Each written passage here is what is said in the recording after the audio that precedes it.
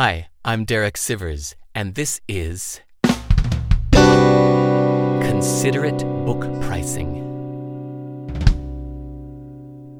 I love having my own store so I can make things the way I think they should be. For example, I disagree with the usual pricing of books. If I buy a book in one format, it doesn't seem fair to pay full price to get it in another format. That would be paying twice for the same content. Let's separate these two things. 1. Contents, the words in a book. 2. Delivery, the ways to get the words into your brain. Paper, audio, PDF, HTML, etc. What we really want is to buy the contents, not delivery. With so many different devices now, it seems fair that if you buy the contents of a book, it should include all formats of delivery. EPUB, MP3, Kindle, M4B, PDF, HTML, or whatever new formats may come in the future. Today, you want to read silently by the fire. Tomorrow, you want to listen while you drive. In 10 years, you want to read it again on your new device. This should all be included when you buy a book. I love this idea. It's almost perfect. It has just one problem.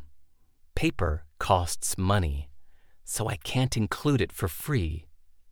But following this philosophy, it's not right to charge full price for each paper book because that would mean paying repeatedly for the contents. So, here's the solution I came up with. Contents of my book, $15.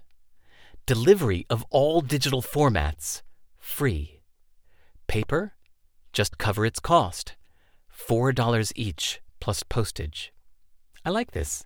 It means you never pay for the contents twice. It works out well for many different scenarios. All digital formats, $15. First paper book, $19.